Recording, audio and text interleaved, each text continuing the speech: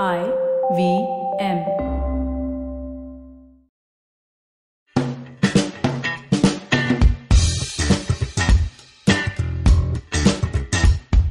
Hello and welcome to a new episode of IVM Likes. Today I'm in the studio with Naveen and Josh again. Again, Hey, yes. yes. Hi We guys. never left. We just That's Yeah. true. We've We've just been been recording sitting- this for the past week. We've just been sitting here and discussing stuff. Discussing Yeah, stuff. slowly rotting. Alright, so today we're going to do our usual round of recommendations of a TV show, a book and movie, and then we're going to discuss some documentaries that we love and recommend. Let's start with Naveen, who has a secret book to recommend. He Yes, won't tell us and, what it is, by the way. So I think like a lot of people will laugh at me when I talk about this. But then this book is called Six Boys and a Minivan, and this I read when I was in 7th grade. And for the longest time, it has stayed with me. You know, see, I was not even Six boys and a minivan, and you read it in seventh grade. But it's a That's- good story. The whole point of the book is that there's a kid called Patrick who's basically lost his father. Like, not lost him, but then the father just left him and went away. And now he's the only man and he's supposed to be taking care of his mother. His mother's not well, but he just basically does not want to leave his old family life where they had a nice mansion and a house and everything. And his sister's like working very hard to make sure that they can make ends meet. And in the meanwhile, he befriends a farmer called Philip, who's a nice guy and who generally wants him to come to the light side. You know, he talks about Jesus and everything and tries to convince him to become a better person. But on the other hand, there's a gang of vagabonds led by a guy called Cyril, who basically are just good for nothings. And their idea once is to basically steal a minivan and go to the Swiss Alps and ski. From there on, like, they steal a guy's minivan and the accident happens, and now they have to figure out a way to come back to, like, you know, it's a lot like Sleepers, but nothing wrong happens with them. They just get sent to jail, and then they now have to figure out a way to bring their life back to normal. And as a seventh grader, I was like, what the hell am I reading? This is so intense. It was pretty intense. Like, this is the first time I heard the word remorse, or or something like phallic. These were words which were not supposed to be used back then. And it's a great book about finding yourself, finding the right company, and redeeming yourself as a person. And it's pretty straightforward. It's a How good, old are the boys in the book? they're all 13, 14. Oh, okay. So Cyril is the only biggest guy, 15-year-old, who's a bastard who basically, like, you know, convinces these guys that you have to be a little bit of a vagabond to be cool. So these guys all follow him and he leads them into shit. That's what. All right. Who's the author of this book? It's a guy called R. Demorix. It's a basically, so people usually read this book in Bible study and all that. Correct. When you're growing up. Correct. And there's a strong religious element to it, but it's Right. not pushed in your face. It's just like, it's a story, and they turn things around for themselves. There's no spoiler or anything. It's a nice story about losing yourself and finding yourself. That's it. And it has remained all-time favorite for me. That's why people should Did laugh you at me. read it as like part of religious studies for you? No. I was at my cousin's during vacation, and this was like one of the lots of books that he would give me. So every time I went for vacation with my cousins, we would exchange books. And Best. this was one of those things that, you know, just ended up with me. I still have it. I tried giving it to my niece, but she's a dumb piece of shit who doesn't read. So All right, Josh, let's get that movie recommendation. Okay, so the movie I'm going to recommend today is Candyman. nice. Has anyone seen Candyman? Yeah. So it's a classic of the genre of horror movies. Anyway, it came out in '94. It was directed by this guy called Bernard Rose, who also directed this film called Mr. Nice Guy, which is about the pot smoking dealer guy. Yeah. The film is basically, it's a slasher movie, and it features none other than the Candyman, who's played by Tony Todd, who, if you know anything about Tony Todd, he's very famous for voiceovers, and he's got this very kind of baritone voice. Right. But what is so amazing about this film is just the script, man. Because the whole thing begins with this idea of an urban legend, and then bang, in the middle of the film there is a twist. As in the thing just suddenly turns into this other film, and it becomes this kind of psychological paranoia thing. Ooh, okay. So what kind of starts is like, okay, it's going to be urban legend, Candyman's going to come, he's going to be killing people and all. It just doesn't turn out to be that. It's this whole thing about how this kind of woman starts going crazy, you know, Oh, okay. while she's investigating this Candyman thing. This sounds a lot like Shrooms. Have you watched Shrooms? No. It's a very similar concept. Are you talking about the movie or the experience? Both. I've had premonitions on both. Ayyo. But Shroom is a movie about like a girl who thinks that there's a slasher running around behind them. But in the end it's revealed that she's been tripping on mushrooms and she's the one killing everybody. Oh shit. One thing that was awesome also about the film is the music is done by Philip Glass, who I happen to be a fan of also. Yeah, so his music for like a horror film, it was really nice. How old is this movie now? 94 it came out. Oh, okay. Yeah, so now it's 20 years old. So classic recommendation of slasher films. Yeah. We're all going old school today. Yeah. Oh, I'm going super new school, guys. Ooh. Damn. I'm recommending this TV show called This Is Us. It just finished season 1 this week. It's a little difficult to describe the show without giving out any spoilers because it's one of those shows where every episode has like this super emotional, manipulative twist. Okay? The basic premise is that you're following 4 people who share the same birthday. They're in different timelines. One is in the 90s, one is in the 70s, one is in the 80s. Then you come to the real time, 2017. And you're following 4 people. One who's an African-American boy trying to find his biological dad. One girl who struggles with weight issues. One actor who's trying to break out of the, pretty boy mold. And there's a guy who's trying to be like a better father and a better husband. And he has 3 children coming on the way. And he has like an alcoholism problem. So he's dealing with that. There are 4 separate stories we're following. How does he have 3 children coming along the way? They have triplets. Okay. What do you He's mean? planned it in advance and everything. Family planning. Every Yeah. 9 months, one kid. The thing with this show is that it is really obvious in the way it builds the story out, where you kind of, once you watch like 2 episodes, you know that every episode, whatever you believe, they're probably going to like try and twist it.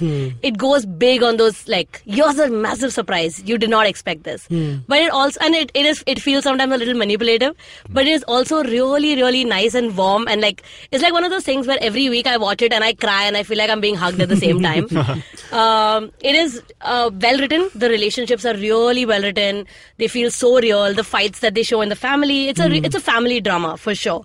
It is like one of those parenthood type of shows. But what really makes it even better is the cast, because they have Mandy Moore on it. They have Sterling Gibran nice. from People vs. OJ. Mandy Moore, 90s Mandy Moore? Yeah. The only Really? Mandy Moore Yeah, there is. she is really good in She's the a show. choreographer, singer, actor, dancer, everything. Yeah, she's shit. really good. I had no idea. Also, one of the main leads is Milo Ventimiglia, who played Jess Mariano in Gilmore Girls. So that's why I started watching the show. Because in the trailer, like very, very obviously, they started the trailer with like a shot of his butt. And we're like, okay, I'm in. Clearly, I'm going to watch this show. But I still recommend the show because it is one of those family dramas that's written with enough story and enough plot that still makes me want to watch it. Sure, there are some episodes that feel like this is too much because they're going for the big emotions. But when they go funny and when they go real, it's really nice. It's called This Is Us. You can find it on Hotstar in India. Dang. You should check it out if you want to, like, if you want like a nice weekly cry. Which is sometimes good. It's cathartic. It's This nice. for me is everyday morning traveling in trains. But yeah, next time I'll watch that thing and cry under a man's armpit. You never know. Triple the crying. All right, so Naveen recommended a book for us. It's called 6 Boys and a Minivan. And, By- try not looking for it on Pornhub though. And it's called 6 Boys and a Minivan by R. Demourix. and Josh recommended, Mine is Candyman from 1994, horror film. and I'm recommending This Is Us, an NBC TV show. And let's take a break right now and come back and we'll discuss our favorite documentaries. Yeah.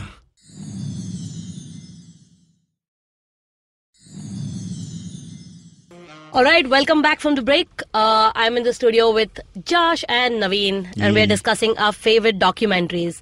I'm actually not a big documentary person. I do watch some documentary TV shows though that are like that only because they. Hey, I'm really a bigger fan of fiction. Fair enough. So some of my favorite documentary TV shows which I do watch are of course Planet Earth, which is one of my all-time favorites. Yes. The greatest. Yeah, absolutely the greatest. Visual treat. Yeah. I also really enjoy Chef's Table because, Yeah. I mean, it combines cooking and that visual treat element plus classical music to people cooking. And Which is Abstract so is fascinating. out now. Abstract was also on my list. It's a design show which is also really interesting. I haven't finished watching it yet though. Yeah. Have you? I watched 3 episodes. Oh, okay. I've only watched the yeah. first one yet. The guy with the Nike shoes who came up with like... Oh, yeah, nice. Pretty nice. cool. I mean, they're really long though. That's my only... But again, like the visual storytelling and Yeah. music that they use nowadays, Yeah. and I think documentary filmmaking has gone beyond that in so many ways. Right. Sitting to watch something like Making a Murderer, for example. I was I going don't know why am I saying Making a Murderer every time. It is making a murder. It is making a murder. Yeah, it's not how to get away with murder. How to make a murderer. How to make a murderer. How to make a murderer. It's an instruction documentary. How to make a murderer.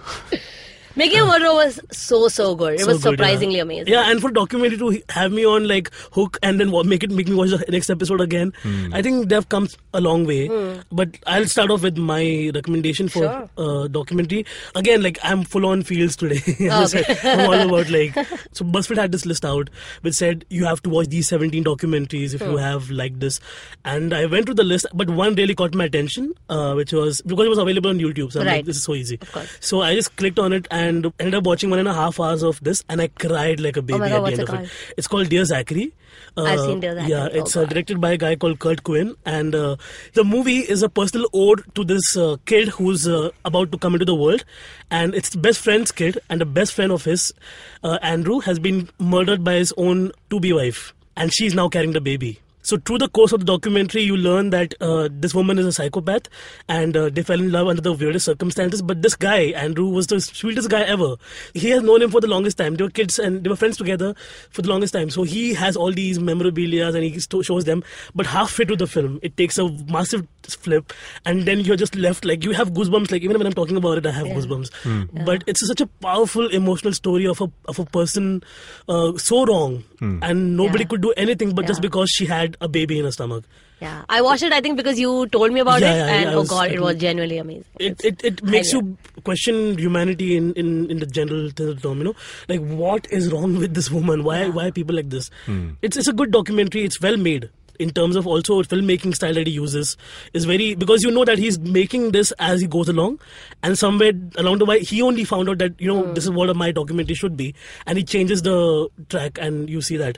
So that's really remarkable. All right. Yeah, that's pretty interesting. Josh, you have one that you want to talk about for some time now?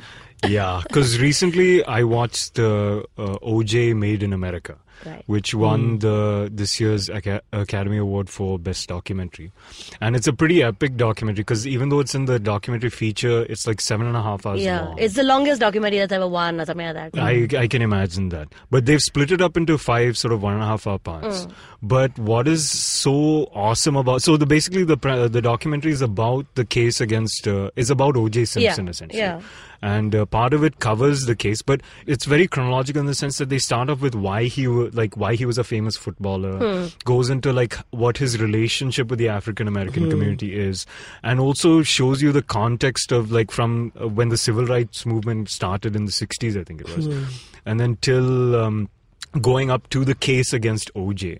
And just through this whole story, what the director of this film is a guy called Ezra Edelman, who's like a black Jewish guy. And he's done such a good job because he's sort of divided between like all the incidences with the LAPD where blacks have been sort of really violently beaten or just mistreated completely, and where justice hasn't been served to that community, you know. So with that context, with OJ's case, because OJ is like a guy who's kind of distancing himself from the community as well. So the whole documentary is just, it's riveting.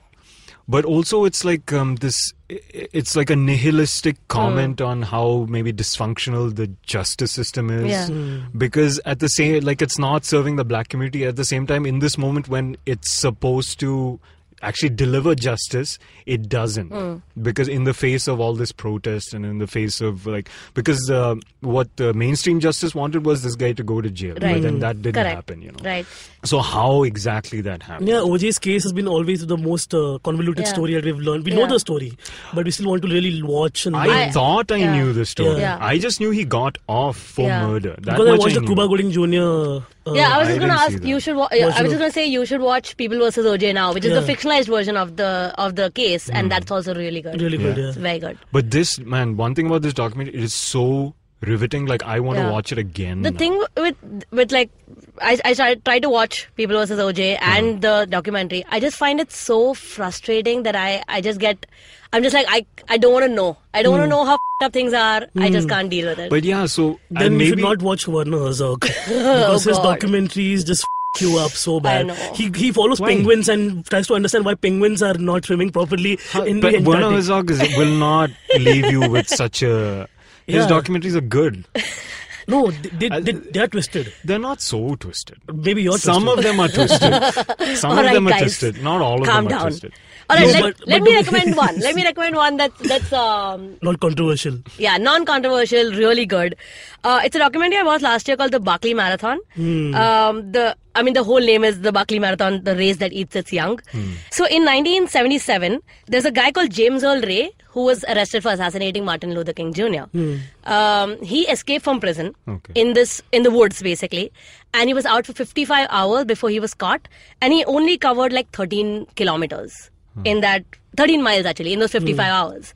So one of the guys used to live close by, like, all these people used to live close by and had followed this chase that was happening about this murderer who was on the loose.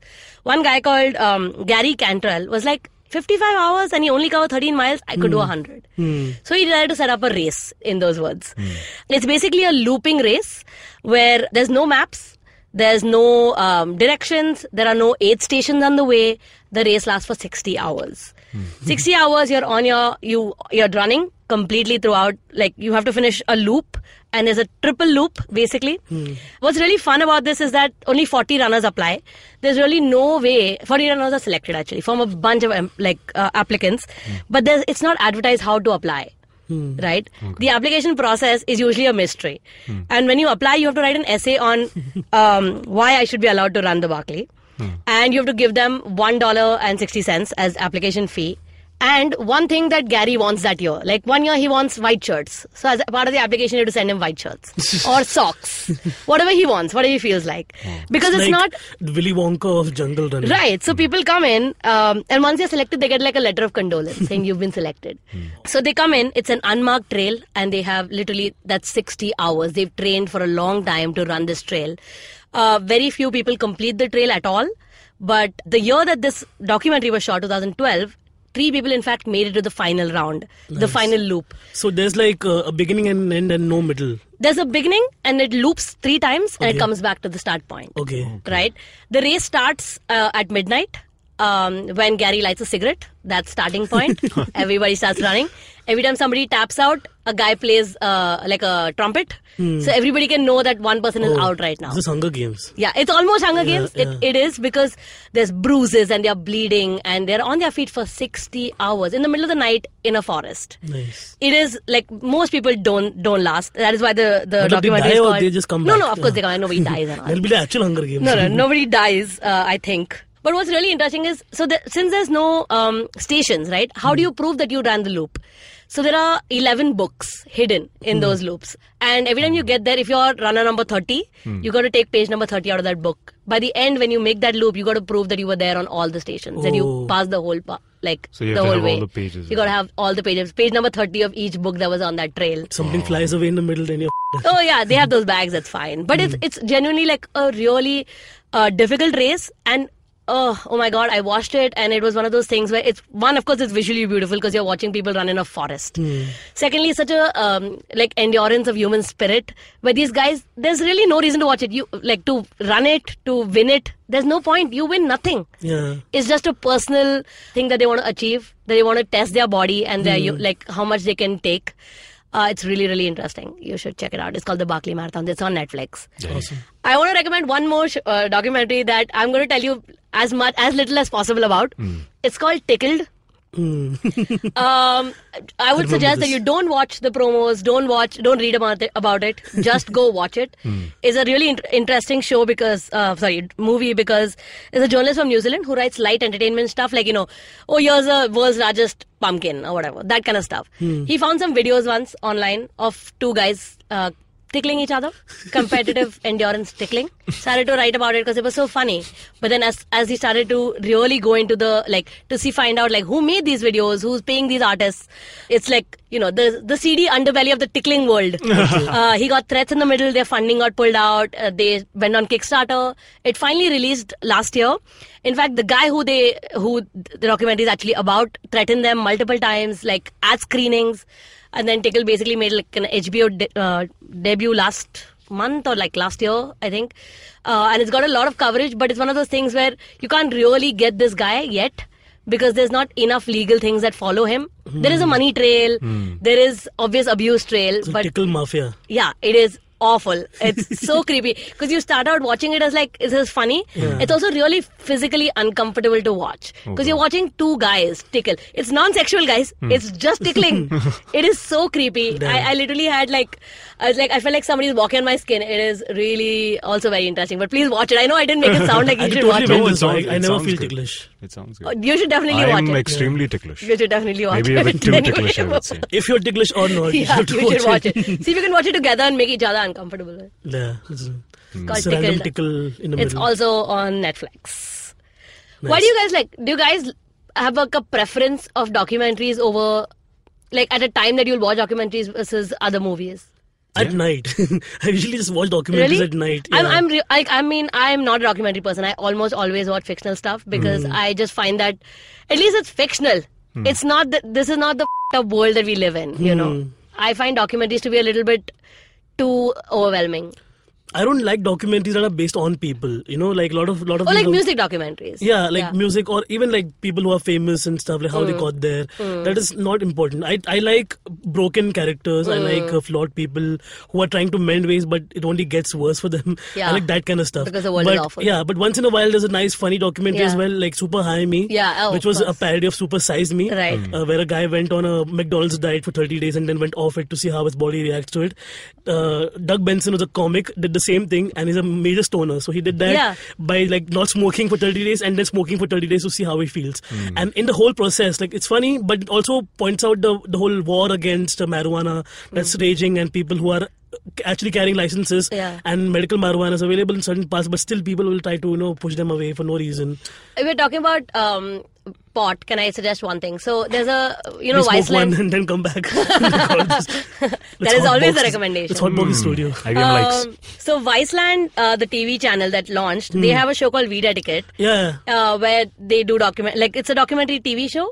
So there's it's called Weed Etiquette, no? Weed Etiquette. Weed Etiquette. I think so. It's this amalgamation of two words. Yeah, Weed Etiquette.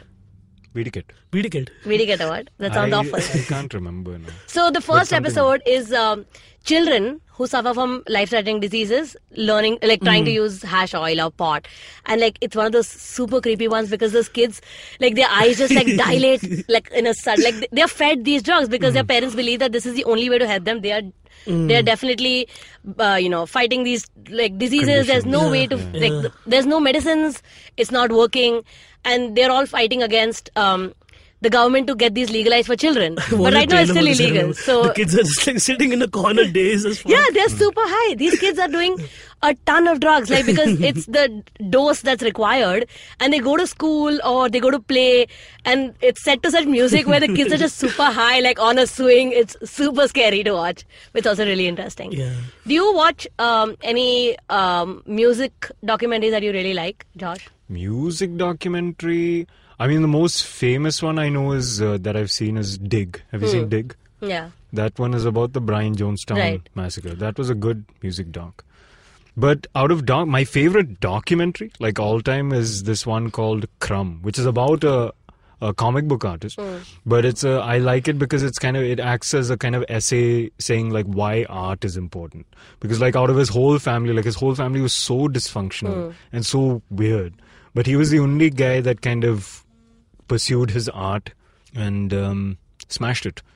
But he's also a weirdo, but he's not as weird as the rest of his family. Right. Like, I think the only music documentary I watched because I felt like I was the Kurt Cobain one, and I watched it only because I feel like I wanted to understand the fandom enough. Which Kurt Cobain one? It's called Cobain. Cobain. Yeah. Because I've seen one called Kurt and Courtney. No, not that one. Not that one. No, just Cobain, I think. God, I'm a big fan of Nick Broomfield, man. His whole, like, the leader, his driver and his driver's wife. He did Kurt and Courtney. He did Biggie and Tupac also. Oh. There's one called Amy, which is about Amy Winehouse. That I haven't seen. That's supposed to be really good, no? And this Indian guy only directed it. An Indian guy based in America. Who also directed this movie called Senna. It's about... about Art and Senna, right? Art and Senna. Asif Kapadia. Asif Kapadia. Oh, yeah, that's So right. he... And his document is also very well made and very well researched. And visually also very enticing. So I think Amy Winehouse is a proper study case I have to see of this. like fame gone wrong. Correct. And all Correct. that. That's a whole bunch of documentaries we've recommended right now. If you like any other documentaries and want to recommend something to us, please find us on Facebook, Twitter, Instagram. We're IVM Podcasts. And we'll be back next week with a new episode. Yes, and hopefully we'll leave the studio by then. We should leave, guys.